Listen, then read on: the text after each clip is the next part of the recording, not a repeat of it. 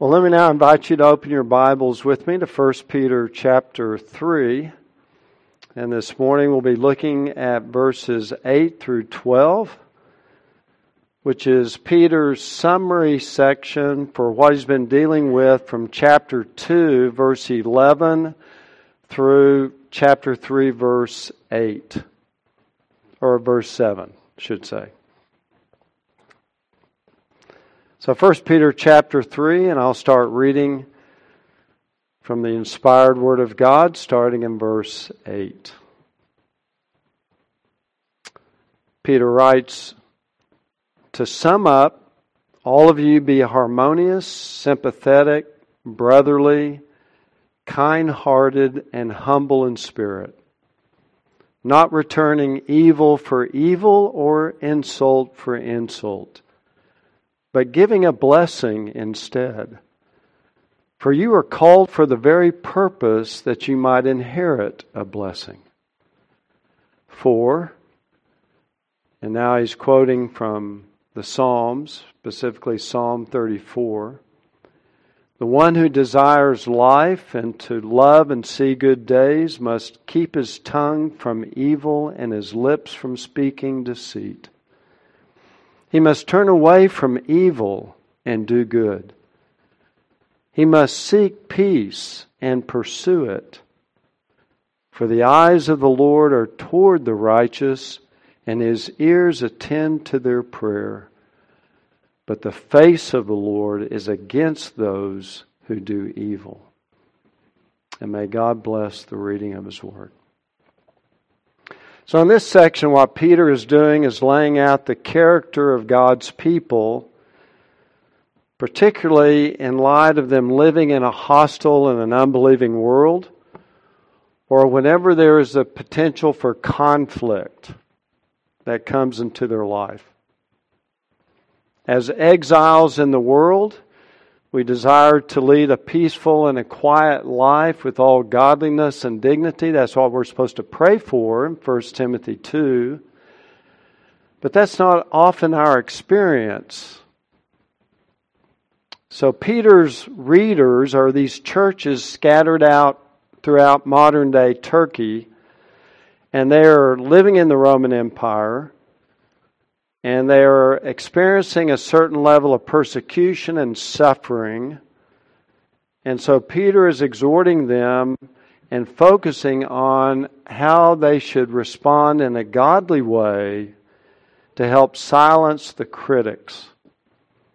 And these qualities are certainly still important for us to live by today.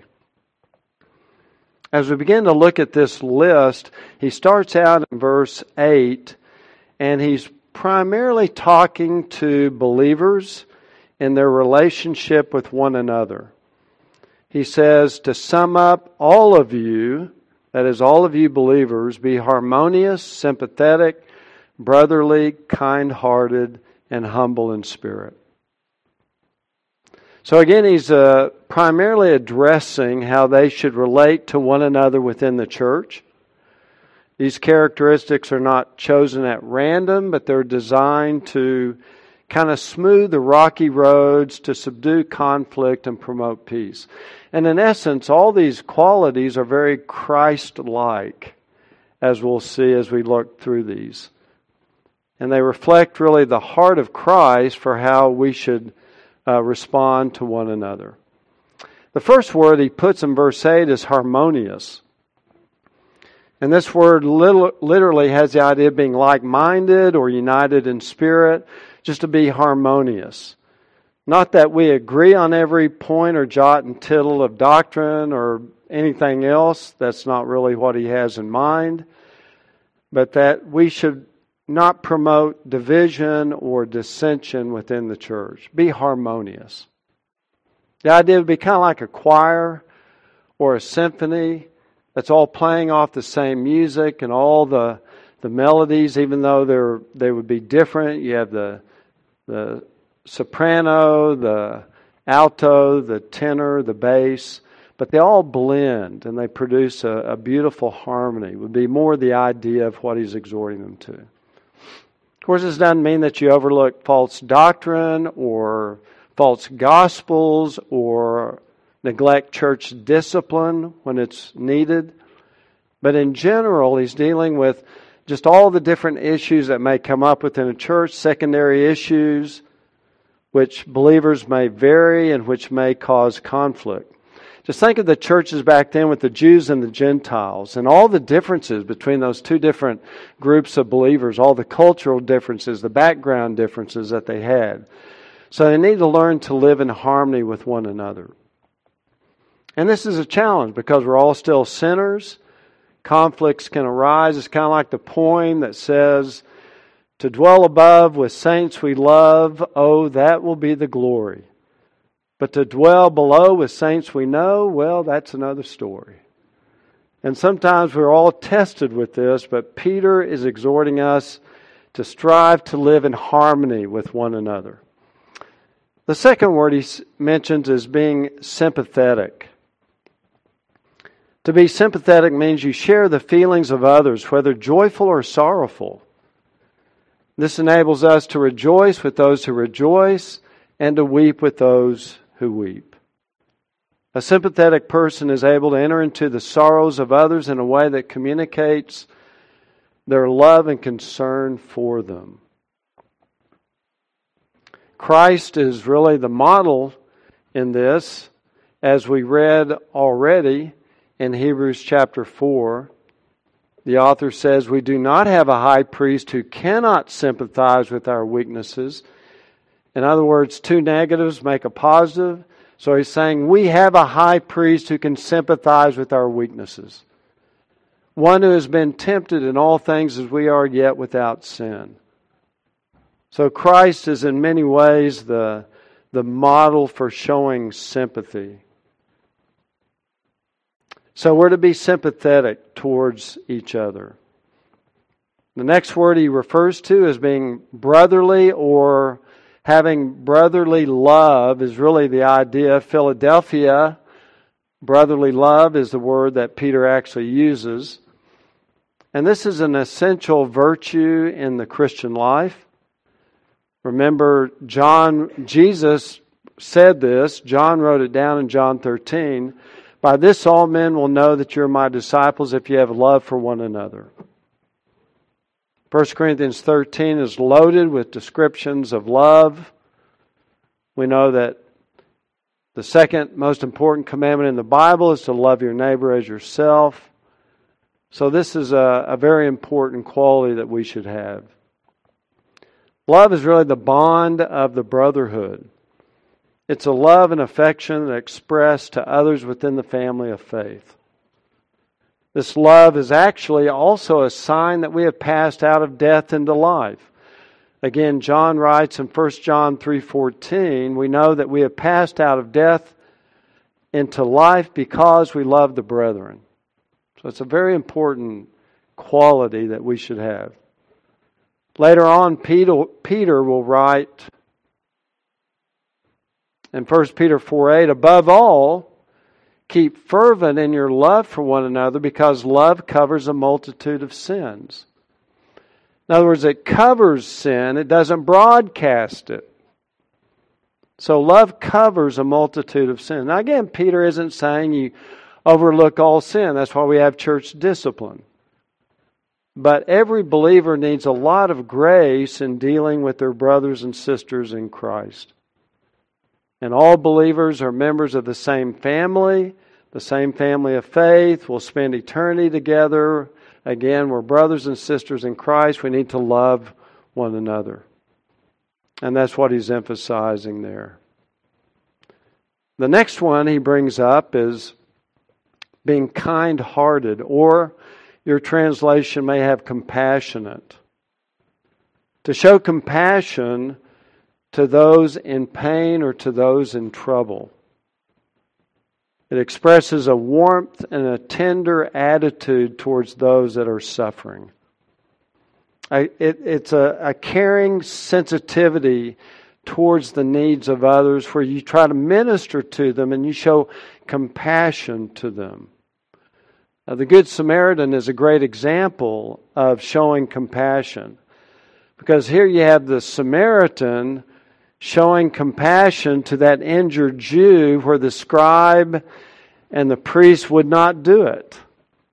But the Samaritan would. At his own expense, he cared for this guy. He showed compassion to this guy.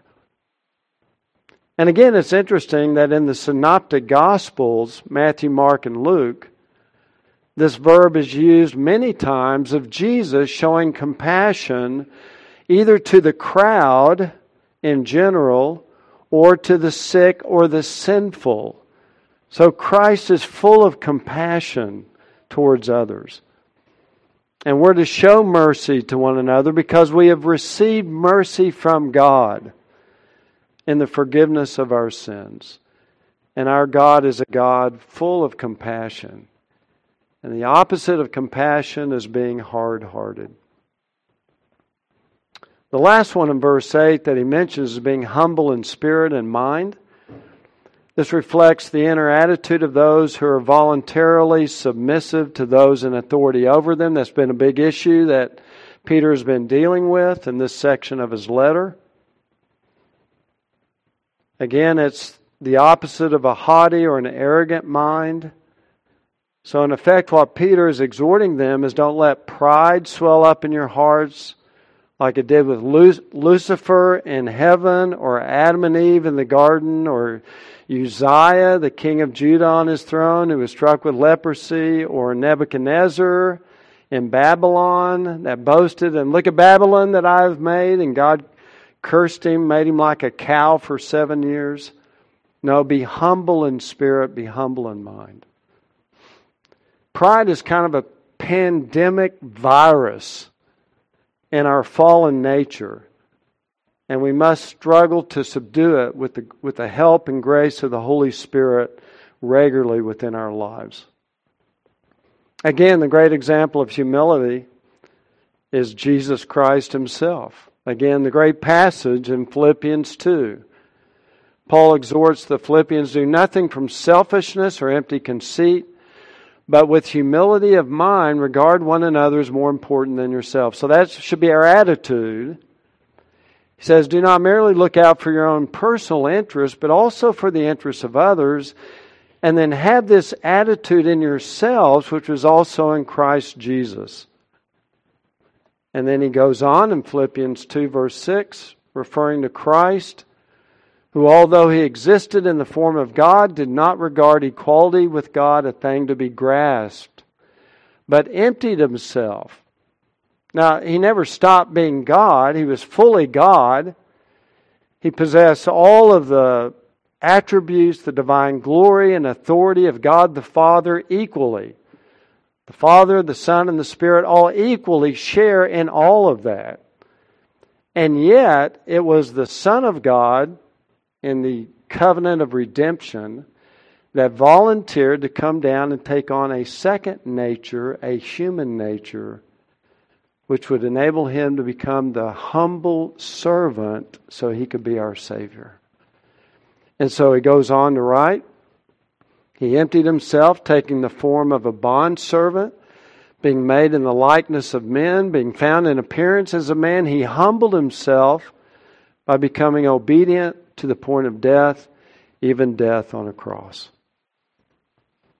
So here the Lord Jesus again is our example of being humble because He left His throne of glory and took on a second human nature, and through the incarnation submitted Himself to the Father.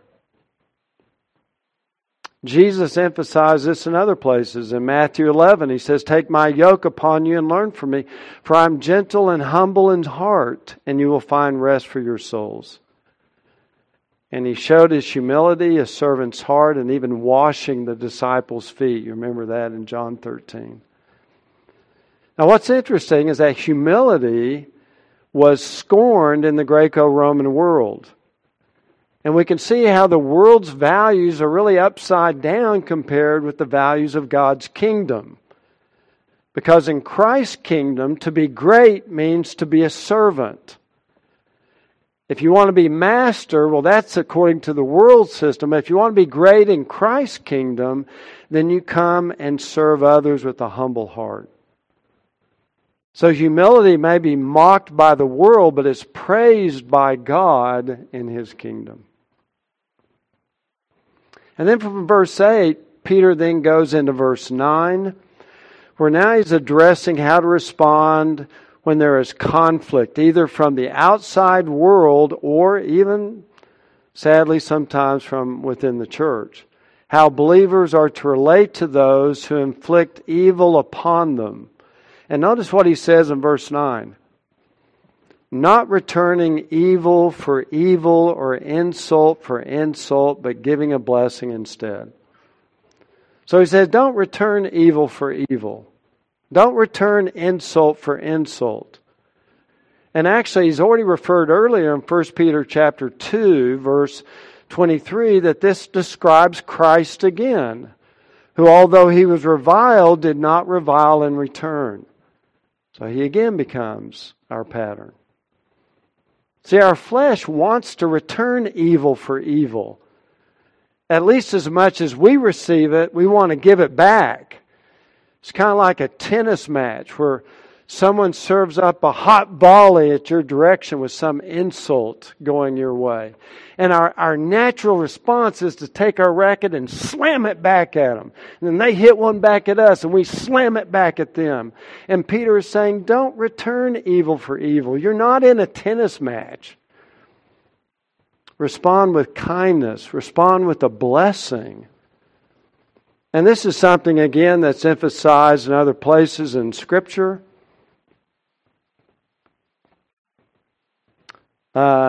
Next slide, if you could advance that, please.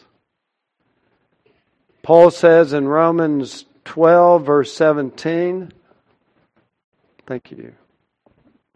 Never pay back evil for evil to anyone.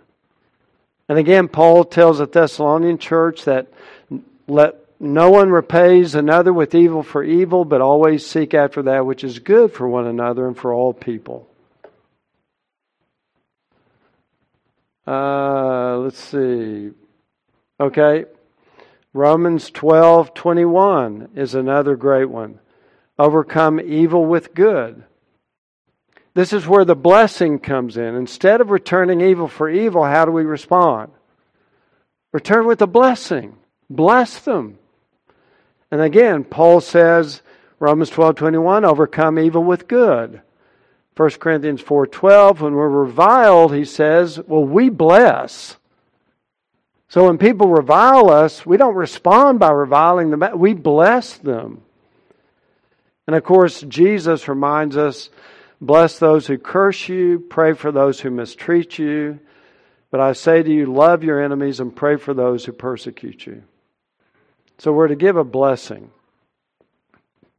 Part of that, the way that we can bless those who are doing evil or insulting us is by praying for them.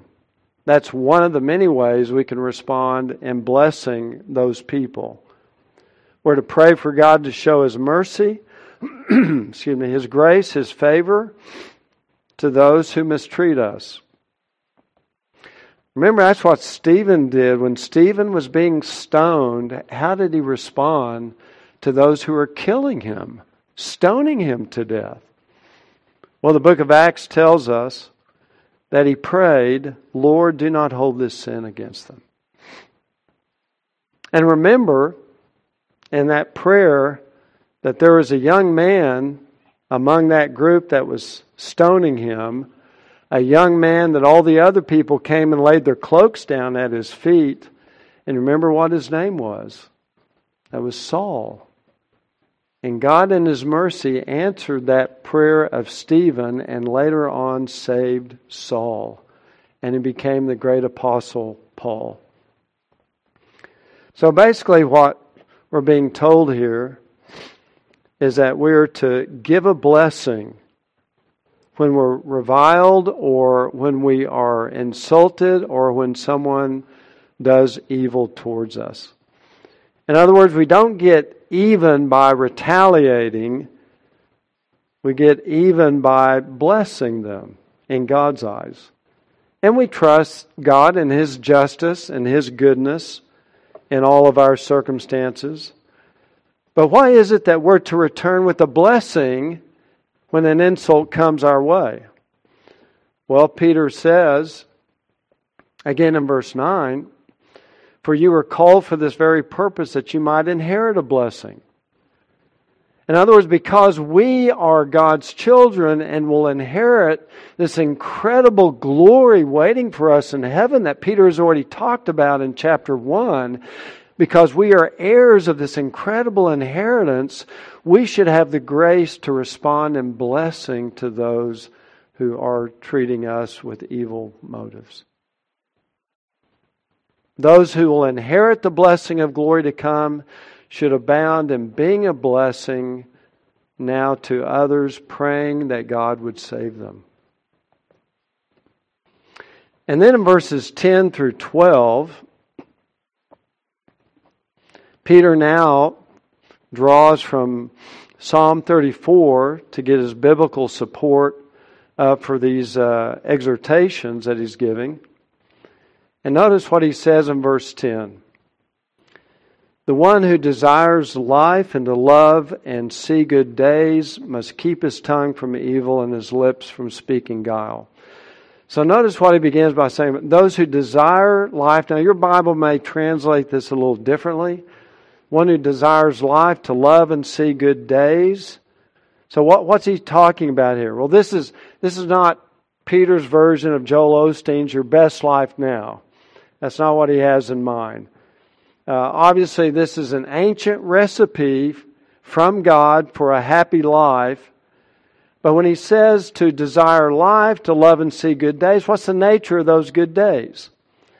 Well, in Psalm 34, it doesn't mean that you're going to live a life where everything goes your way and you're always overflooded with blessings and you don't have any problems or trials or difficulties. That's not what he's talking about at all. In fact, in Psalm 34, that Peter is quoting, the author speaks of having fears and troubles, and he says that many afflictions come to the righteous, and he even mentions having a broken heart. And yet, in the context of all of that, we can still love life and see good days. So what's he talking about? Well, it's ultimately the kind of good life that comes from trusting God. Even when we're having a bad day, we can have a good day when we strive to live a life that pleases God. That can be a good life. Those are good days. In other words, things don't have to be going outwardly well for you to have a good day. You can have a bad hair day, but in the providence of God, if you're looking to God, trusting in His goodness, His wisdom, His love for you, knowing that He works all things together for good in your life, even your trials cannot rob you from having a good day, of finding joy and peace in God. Because of His providence, because of His sovereignty over all things in your life. And Peter wants us to know, by quoting this, that his readers, going through outward trials and afflictions, could still have a rich and abundant spiritual life regardless of what they're going through outwardly. And the key to this in this psalm is that you can see good days which are not necessarily tied to being wealthy and healthy, but you can see good days as you focus on moral goodness that pleases God. So that's what his focus is. To live in the fear of the Lord. Again, to know that God is in control. He's in control of everything that touches your life. And He's going to work it for good. So in the book of Acts, for example, you have Paul and Silas out preaching the gospel, and they were arrested and they were flogged. Their backs were bleeding. They were thrown into a prison. Their feet were put in stocks. And yet they were having a good day. Because you know how they responded? By singing hymns of praise to God. See, they're having a good day in the midst of outwardly a very bad day. And ultimately, I think that's what Peter is encouraging his readers, that this is there for you as you focus your life in going in a God-centered direction. So how does he describe that? Well, again in verse 10, he begins by saying, to desire life, to love and see good days, keep your tongue from evil and your lips from speaking deceit. So controlling the tongue is the first thing. You know, it's interesting, many of our conflicts are due to wrong words spoken in a wrong spirit. The tongue is really kind of a cesspool of evil in so many ways. Psalm 141 verse 3, Psalmist says, set a guard, O Lord, over my mouth. Keep watch over the door of my lips. Because he knew the tendency of our words. Proverbs say that life and death are in the power of a tongue. It says that the tongue is like the thrust of a sword, where you just jab someone and twist it. That's what the tongue can do to someone. Proverbs also describes the tongue as a scorching fire. It's like spewing napalm over other people. That's what the tongue can do. James says that tongue is a small fire that can set a great forest aflame. The world of iniquity that defiles the entire body and sets it on fire with the fire of hell. He says the tongue is untamable and is a restless evil and full of deadly poison. We strike at people like a serpent. We bless God and then we turn around and curse men. That's how fickle the tongue is. And Peter says, abstain from that kind of speech. He speaks of the evil tongue, which could refer to gossip, bragging, slander, rudeness, telling lies. And the Lord hates a lying tongue. Remember Proverbs 6. He also speaks of deceitful speech, using deceptive words to profit personally. And Jesus says, what comes out of the mouth comes from the heart. It's an indication of the heart. And that's why Satan is called the father of lies, because what comes out of his mouth, figuratively speaking, comes from his heart. And why the word devil means slanderer, someone who slanders other people. So he says, first off, to control your tongue. Next he says, turn away from evil and do good, because grace should produce action in our life. First we turn away from evil, run from it, get away from it, but then we do good. So there's a negative and a positive. The good means that we engage the world. We seek to reverse evil. We try to do good to our neighbor, our people at work, other people. We try to do good to all people. 3 times in this letter, Peter will exhort his readers to do good in the face of suffering. Again, to return evil with good. Something very important for us to pursue. So that the good life is linked to doing good. Paul says in Galatians 6, do good to all men, especially to those who are of the household of God. So turn away from evil and do good. And then he adds to that in verse 11, we must seek peace and pursue it.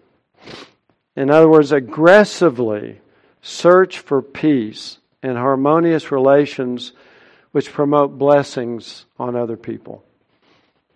When peace is elusive, which oftentimes it is, then we must chase it down. We must hunt for it, pursue it, run after it.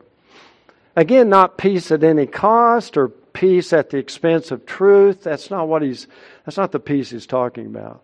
I mean, Christ was the one who turned over the money changers' tables and rebuked the hypocrisy of the Pharisees.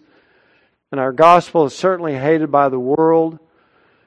But nevertheless, in the context of generally living out our lives, we must seek peace and pursue it. Don't just seek it, but chase it down. Again, Christ is the premier peacemaker. He's the Prince of Peace, Isaiah 9:6. He brings a kingdom of peace in Romans 14. There's different kinds of peace in the Bible. There's a peace with God that we have when we're justified by faith alone in Christ alone. That's when we're reconciled with God. We were formerly enemies, now we're friends because of the blood of Christ and faith in that sacrifice of our Lord for our sins.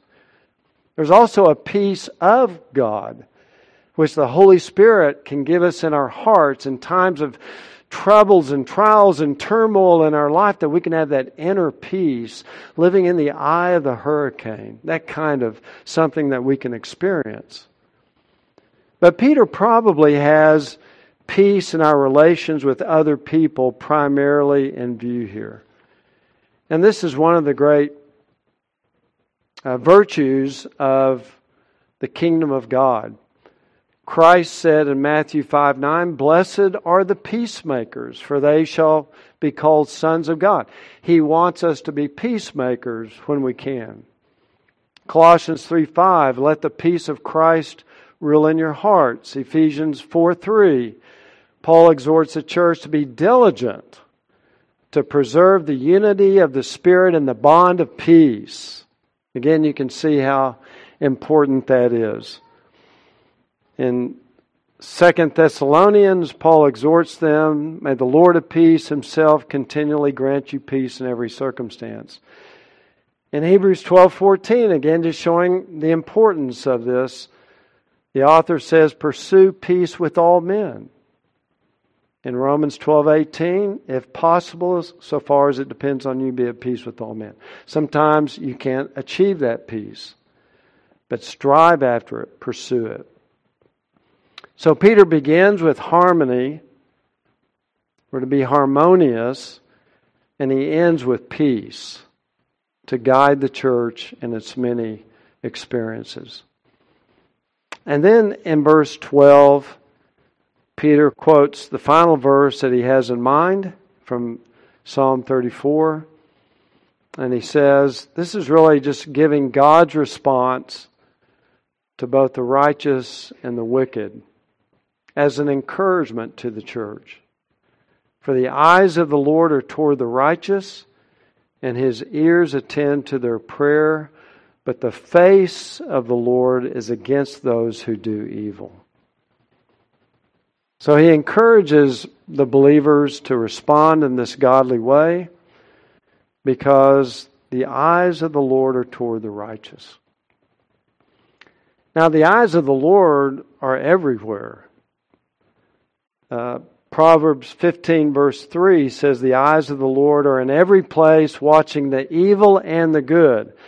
But that's not the kind of eye of the Lord that the psalmist is referring to, not the eyes of God's omniscience, but rather the eyes of His favor, the eyes of His love, His compassion, His blessing. The eyes of the Lord are upon the righteous. So when you respond in a righteous and a godly way, in the midst of all these issues out there, then the eyes of the Lord are towards you. He delights in that. He will bless you for it. And then he says, in the ears, His ears attend to our prayer, meaning that it just speaks to the Lord's opening His ears to our cries, our needs. He hears. He's our Father. He'll give us what we need. But then notice by contrast, the face of the Lord is against those who do evil. The face of the Lord. His eyes, His ears are toward the righteous, but His face is toward the wicked. And that speaks of His personal presence in intensely watching them with anger, ready to judge them. Now, the next verse in this psalm that Peter does not quote says this. It's the face of the Lord is against those who do evil, to cut off the memory of them from the earth. And it speaks a word of judgment against them. And I don't know why Peter stopped the quotation where he did. Maybe he's holding out a hope for repentance. Don't know. But that's certainly where the direction of the psalm is going, and you can certainly see it here. The face of the Lord is against those who do evil. So his encouragement for the saints is that, look, you live in a world that hates you. You'll experience conflicts from all directions, but you respond in a godly way, a humble way. You respond with loving, peaceful spirit towards those outside and inside the church. And by doing so, you will magnify your witness to the world, and you'll also promote blessings within the church if you respond in that way. So may God help us to learn from Peter's inspired advice as we deal with a world around us, enemies around us, conflicts around us, and give us the heart of Christ to respond in a way that pleases the Lord. So may God help us to do that. Let's close in a word of prayer. Our Father, we do want to thank you again for the Word of God and how it teaches us, Lord, to respond in times of difficulties, times of suffering and afflictions, times of conflict, times of persecution. And so, Lord, we can look to your Son, Jesus Christ. We can see His grace, His mercy, and know, Lord, that all sins from those who are not believers will one day be judged. And that, Lord, we don't have to carry out our own revenge, but we can leave that into your hands for your timing and for your glory. So, Lord, give us that humility, give us that love, give us that sense of peace, Lord, that your name might be glorified and uplifted within our church. For we ask it in Jesus' name. Amen.